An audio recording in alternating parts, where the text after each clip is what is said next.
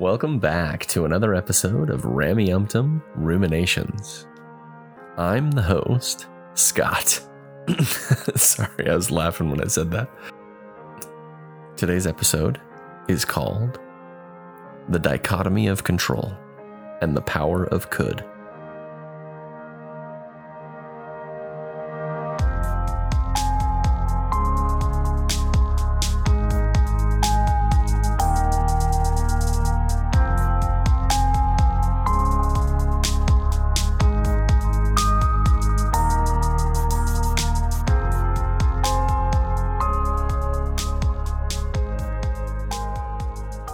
Thanks for coming back to listen to another episode. I apparently am a liar. If you listened to last week's episode, I said that it would be the last one I put out this year.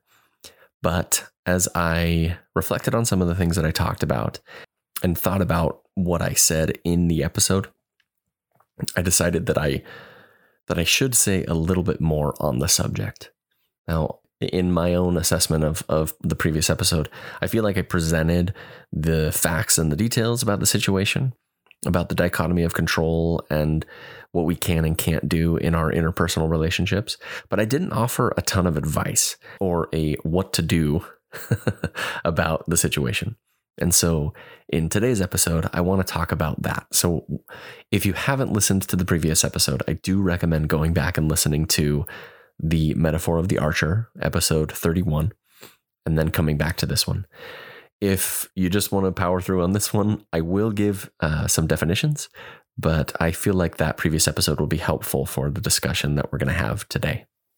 Before I jump into this, I want to talk about what went through my mind as I was preparing and deciding to make this episode. I've talked a little bit about my personal relationships with my family and loved ones that are still members of the Church of Jesus Christ of Latter-day Saints. Many of those relationships are strained. Some of them are very good, and some of them are stronger after having left the church. It's such an interesting thing that happened. Leaving the Church of Jesus Christ of Latter-day Saints was the hardest decision I've ever made in my entire life. The hardest thing I've ever done. I feel like that's saying something because in my short 35 years that I've been on this rock, spinning around, orbiting the sun, I've gone through some things, some very hard personal challenges, suicidal ideation, severe depression, undiagnosed mental disorders, a wide range of unpleasant things. But leaving the Church of Jesus Christ of Latter-day Saints and the discussions I've had with loved ones since were some of the hardest things I ever had to go through. There's one relationship in particular that I want to focus on, and I'll be a little personal here without sharing too many details. And I'm going to do this as delicately as I can. My parents are very good people, excellent, upstanding citizens. They are kind, they serve their community, and they love their family. My personality does not mesh with theirs, and that's no fault of my parents. Now that understanding and that statement that I just made took a lot of work for me to approach that in a healthy way. My parents have an excellent relationship with most of my other siblings, but not with me. And it's no fault of theirs, and it's no fault of mine. Things complicated this throughout my life: undiagnosed ADHD, depression, and lots of other things that made this relationship strained. We have always loved each other, and they've always been there for me and supported me, but we haven't always communicated well. And my leaving the church exacerbated this. So here I am in this situation. And I'm going into some detail onto this because I feel like it might be useful to some of the listeners. Because I don't want to present myself as being an exemplar of the happiest, most well-balanced life. because I'm not. I have struggles just like everybody else. But what I do want to talk about is some of the practices that I do in my relationships to try and make it better. So going back to the dichotomy of control that we talked about last week. So I'll briefly break down like the 4 most important points of the dichotomy of control. The first point is everything falls into one of 2 categories. Everything in this life. It's either something we control or something we don't control. Simple enough. The next thing would be identifying the things that we control and what those things might be. The things that we control are our emotions, our behaviors, and our reactions to situations. Now, I want to put a stipulation on emotions. What I mean by that is our emotions are the reactions to our feelings. So if we feel offended or if we feel angry, the stories we build around those are the emotions that we have. So our emotions are what we control. But there's nothing else. Nothing else is under our control. Other people's behaviors, their reactions to us, the world around us at large, and our reputation, all of those things are outside of our control. And the main focus of Stoicism is to identify which things are in our control and focus on those things. And that will lead to a happier life. In last week's episode, I went through the metaphor of the archer to express this idea at length. And I talked about a more modern analogy of a business owner. For this next connection, I'm going to lean a little bit on some Buddhist philosophy. In Buddhism, the source of suffering, one of the causes of suffering in this world, as defined by the Buddha, is wanting the world to be different than it is. And to simplify this, I want to use, again, I'm going to lean on some Buddhist ideology. When we think about our relationships, and I'll use this example of my own. When we look at our relationships, when I look at my relationship with my parents, and I say, I should have a good relationship with them, or it's right to have a good relationship with them and wrong to have a bad relationship with them. When I ascribe meaning to it, such as the way the world is now as being bad, as it should not be this way, that causes suffering. So what I want to recommend when we look at our lives and our relationships, it could be our spouses, our siblings, our children. If what we want is not reality, that will cause us pain. And for a long time, that was a major cause of the pain and anguish that I felt, even before religious deconstruction. I looked at the relationship that my parents had with my other siblings, and in my mind, that was right. That's what it should look like between me and them. But that wasn't the case. And I said, no fault of theirs and no fault of mine. We are just very different people, and that's okay.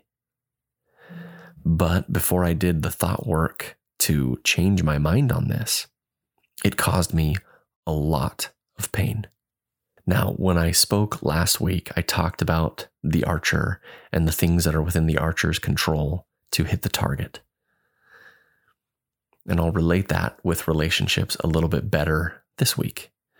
Again, we're going into the holiday season, and I think this is excellent advice and excellent things to think about as we're going to meet with our families.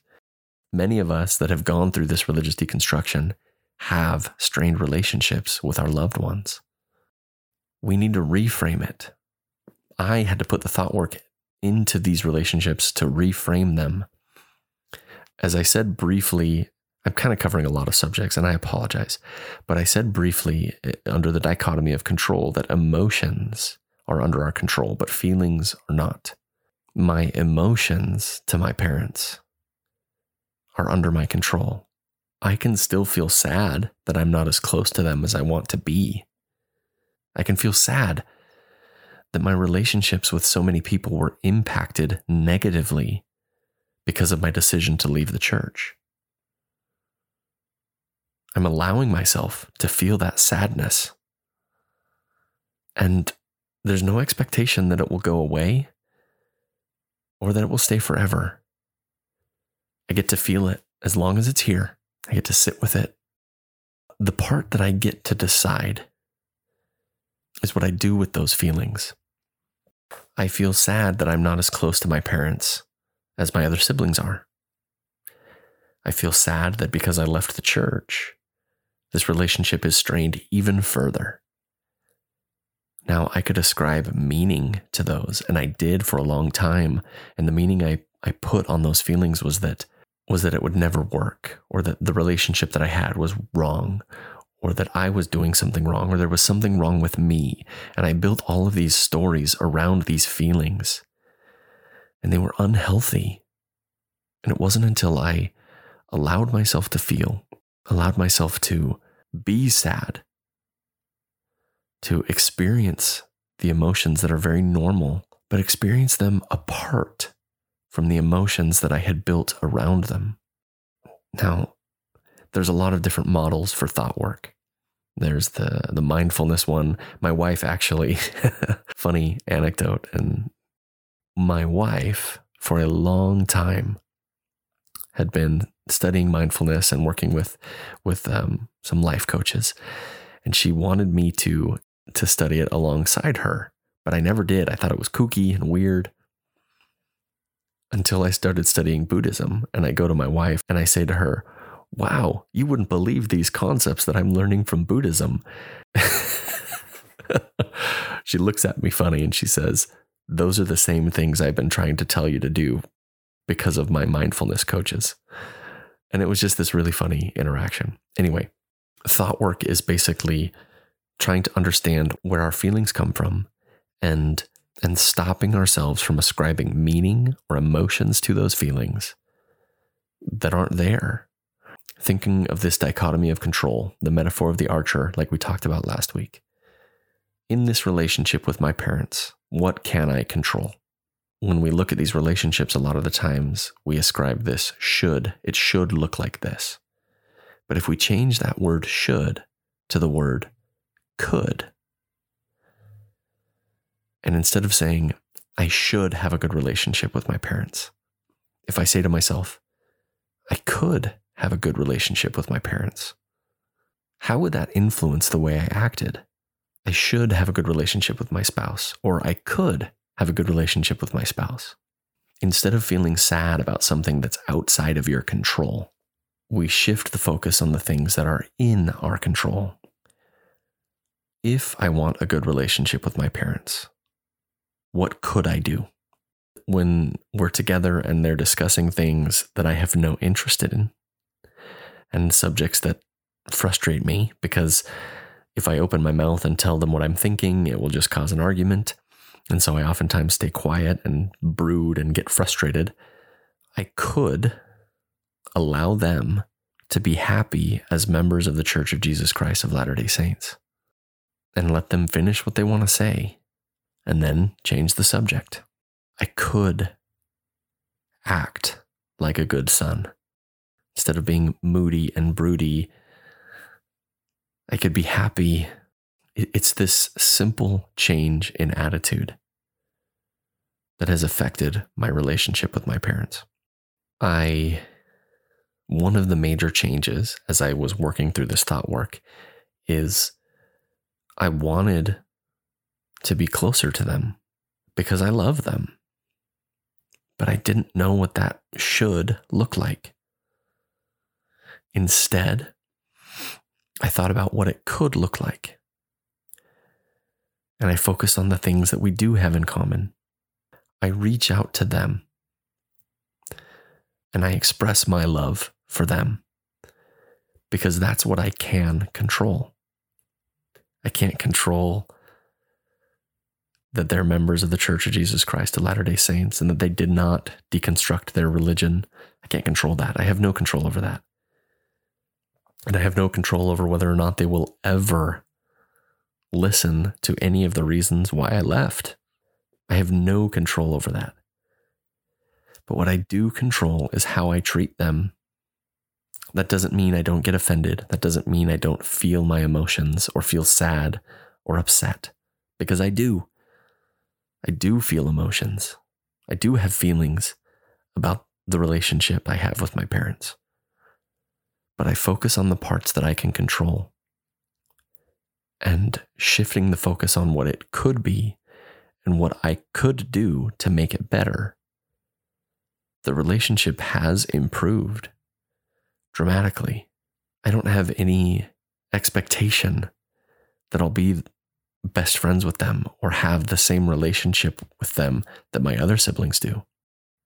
I simply let the relationship be what it is. Now, I recognize that this specific example may not resonate with everybody. Everybody's family and everybody's relationships are unique, and they require their own thought and consideration when approaching them. This sort of thought work, if you will, is something that I do with all of my relationships. With my spouse, with my children, with my siblings, with my friends. I try and separate my feelings from my emotions, and I try and feel and allow myself to feel those feelings.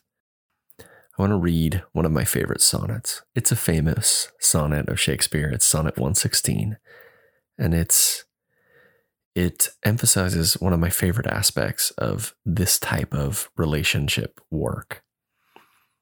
And I'll read it because it's so beautifully written. Let me not to the marriage of true minds admit impediments. Love is not love, which alters when it alteration finds, or bends with the remover to remove. Oh no, it is an ever fixed mark that looks on tempests and is never shaken. It is the star to every wandering bark, whose worth's unknown, although his height be taken, loves not time's fool, though rosy lips and cheeks within his bending sickle's compass come. Love alters not with his brief hours and weeks, but bears it out even to the edge of doom. If this be error, and upon me proved, I never writ, nor man ever loved. My favorite line in that sonnet is right in the beginning. Love is not love, which alters when it alteration finds. Real love doesn't change when the person that you love changes. When you love a person, you love them for who they are and who they will be in the future. You love them for who they were in the past.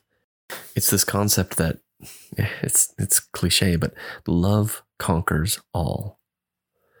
In my own marriage, it's mixed faith, as I said. When I left the Church of Jesus Christ of Latter-day Saints, it tested our relationship. It tried what our marriage really was. And ultimately, my wife and I found that our love doesn't change when she or I change. In fact, it grows. For whatever reason, she has chose to stay around, to be a part of my life, even when I didn't follow the path that she and I originally agreed on. And this same type of love is what we should extend to the rest of the people in our lives.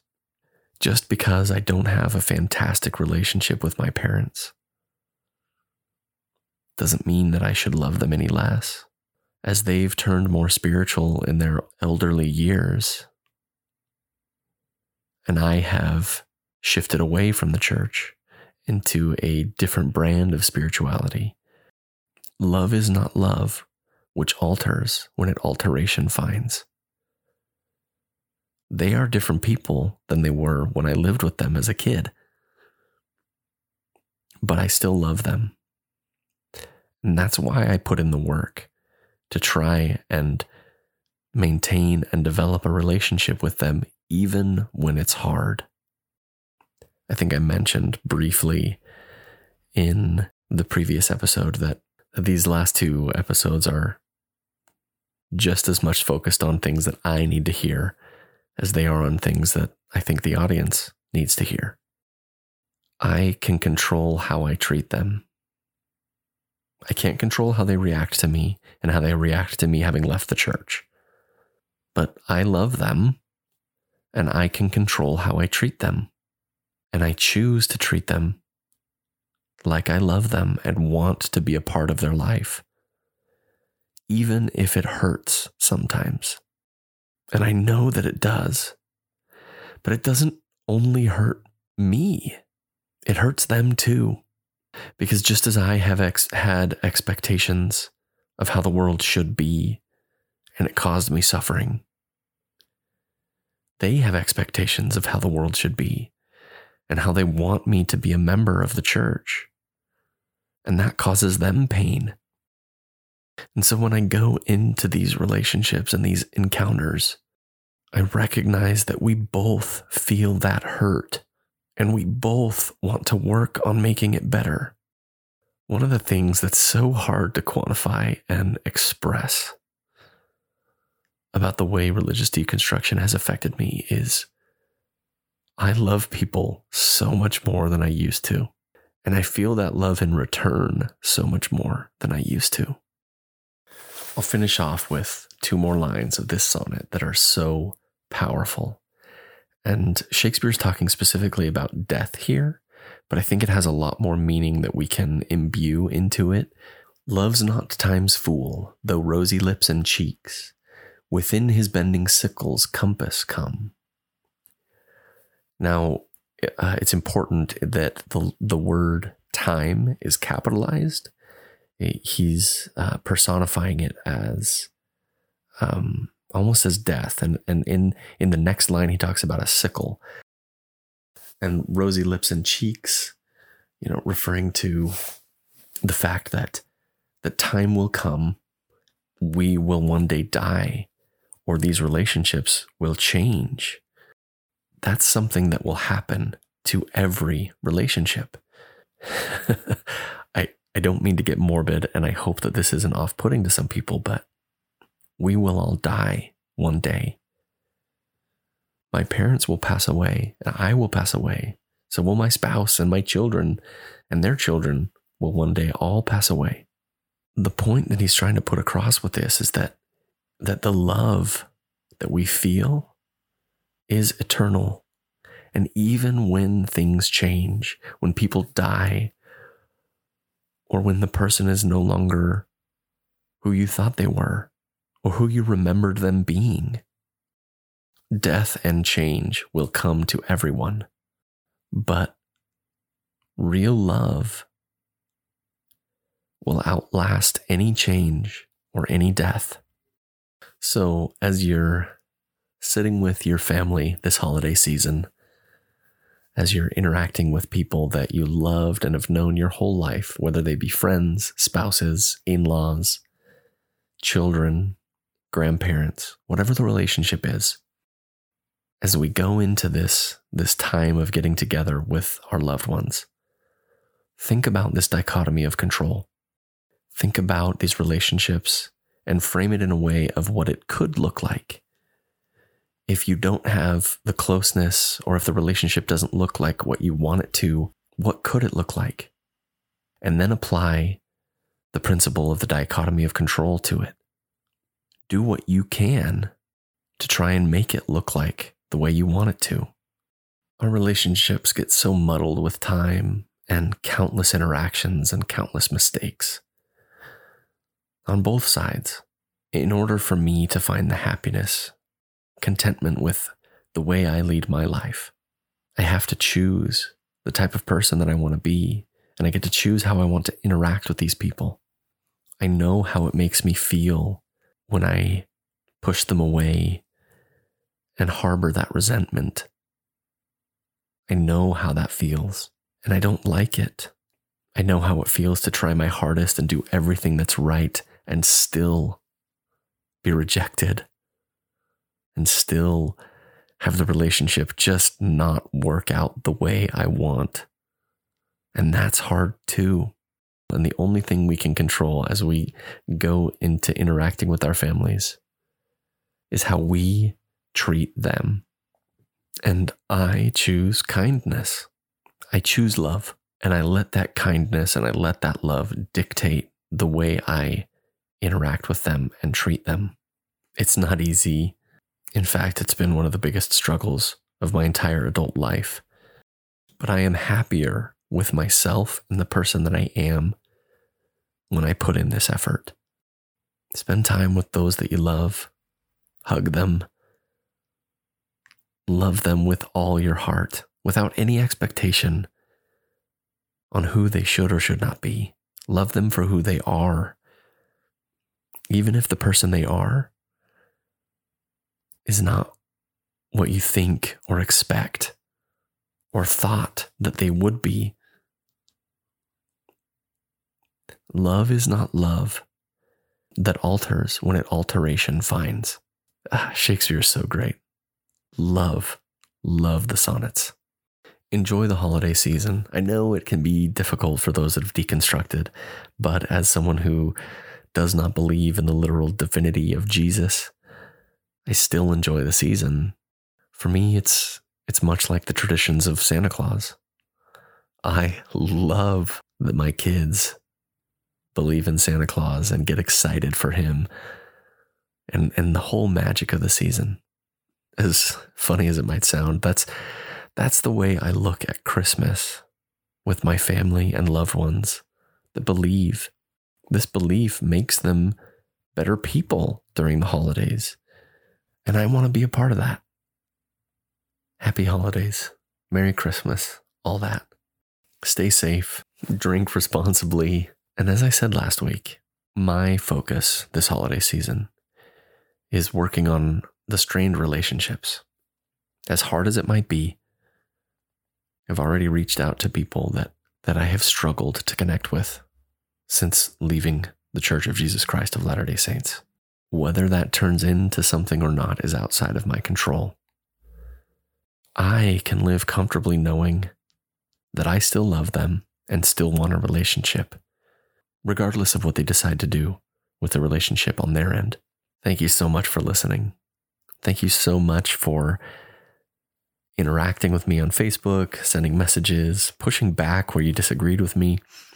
This has been an awesome first year. It's not quite a year yet. I've been doing this for 6 months, maybe. I don't know. I'm at 30 episodes. What's that? So 30 weeks. Thank you so much for listening.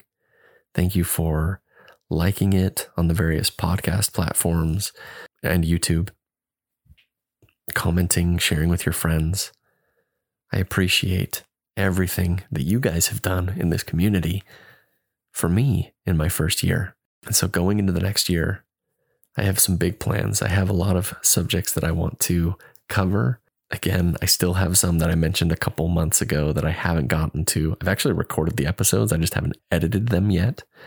I want to talk a couple of weeks about being a covenant breaker and a son of perdition. I think those are loaded terms, but on one hand, they accurately describe the way my family thinks of me. I want to talk about the devil. So look forward to that one.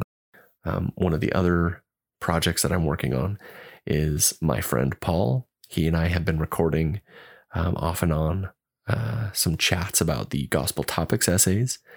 I hope to release those next year.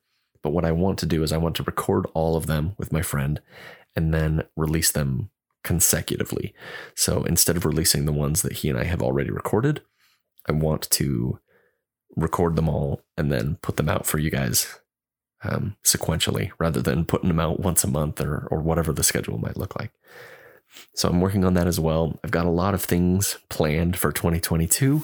I'm really excited for the discussions and the topics that we're going to cover.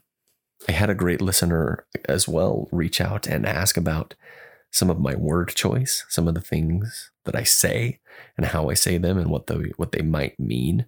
And one of the things that I have said on occasion is choosing to believe. So I've got a lot of subjects to cover. So I've got a lot planned for next year. As I said, I'm taking next week off, so I will see you guys on January 3rd when I post next onto the podcast. Stay safe, happy holidays, Merry Christmas, Happy New Year. And for those of you in the future, happy Tuesday. I don't know what day it's going to be when you listen to this. So I hope that you all have an excellent day, whatever day that might be in the future.